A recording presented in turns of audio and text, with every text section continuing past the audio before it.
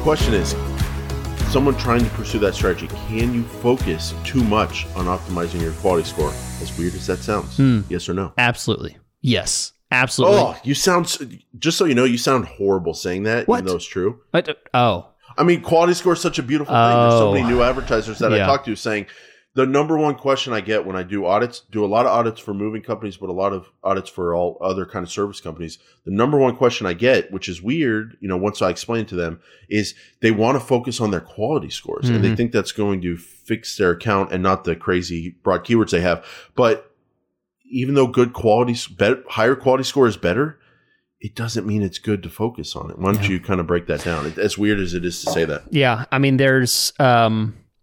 We actually did a discussion about this a couple episodes ago about what Google says about quality score. And they basically lay it out in the article that says quality score is our number and you should use it as a guideline to determine where you should focus and where your weak areas are, but do not use it as a constant battle to try and hit 10 out of 10. Don't try and hit 9 out of 10 on everything. They're basically saying, listen, you're fighting a losing war here because the system is not designed to be played. The system is not designed to be maxed out. It's designed to push you to try and improve, but it's not designed to be won. There is no winner in quality score. This is a driverless vehicle, and you can tell us where you want to go, but don't try to drive it. Yeah, don't try and drive it. Yeah, very well said. To some extent. And Chris, we've got the quote here from the article. The article is 5 ways to use quality score to improve your performance. And they say, this is in their Google Ads Help. They say, you can think, at the top of the article, they say this, Chris. First paragraph. Think of first paragraph. Second sentence.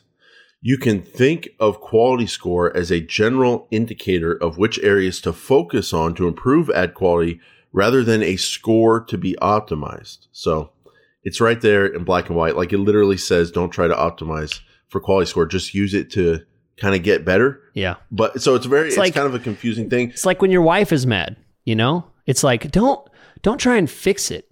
Just try and improve.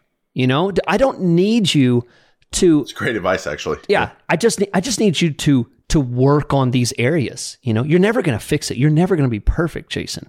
I just need you to quit doing so much wrong. Just try and do a little bit better every day. Yeah. That's all she wants. Yeah. Yeah. A lot of people, I'm at my 10-year anniversary, Chris. Congrats. 2 days ago. Wow. Thank you. Congratulations. Not for marriage, just we're together. A couple years into that, but together. Yeah. Okay. And coming up on 20. And I'm so much better at being a partner and a husband. I think once you can get to that 10-year mark, if you make it, yes, if you make it, kind of learn things like that. Yeah, if you make it. So, but the mistake you can make is thinking that quality score is going to get you to be number one all the time. Good luck optimizing that for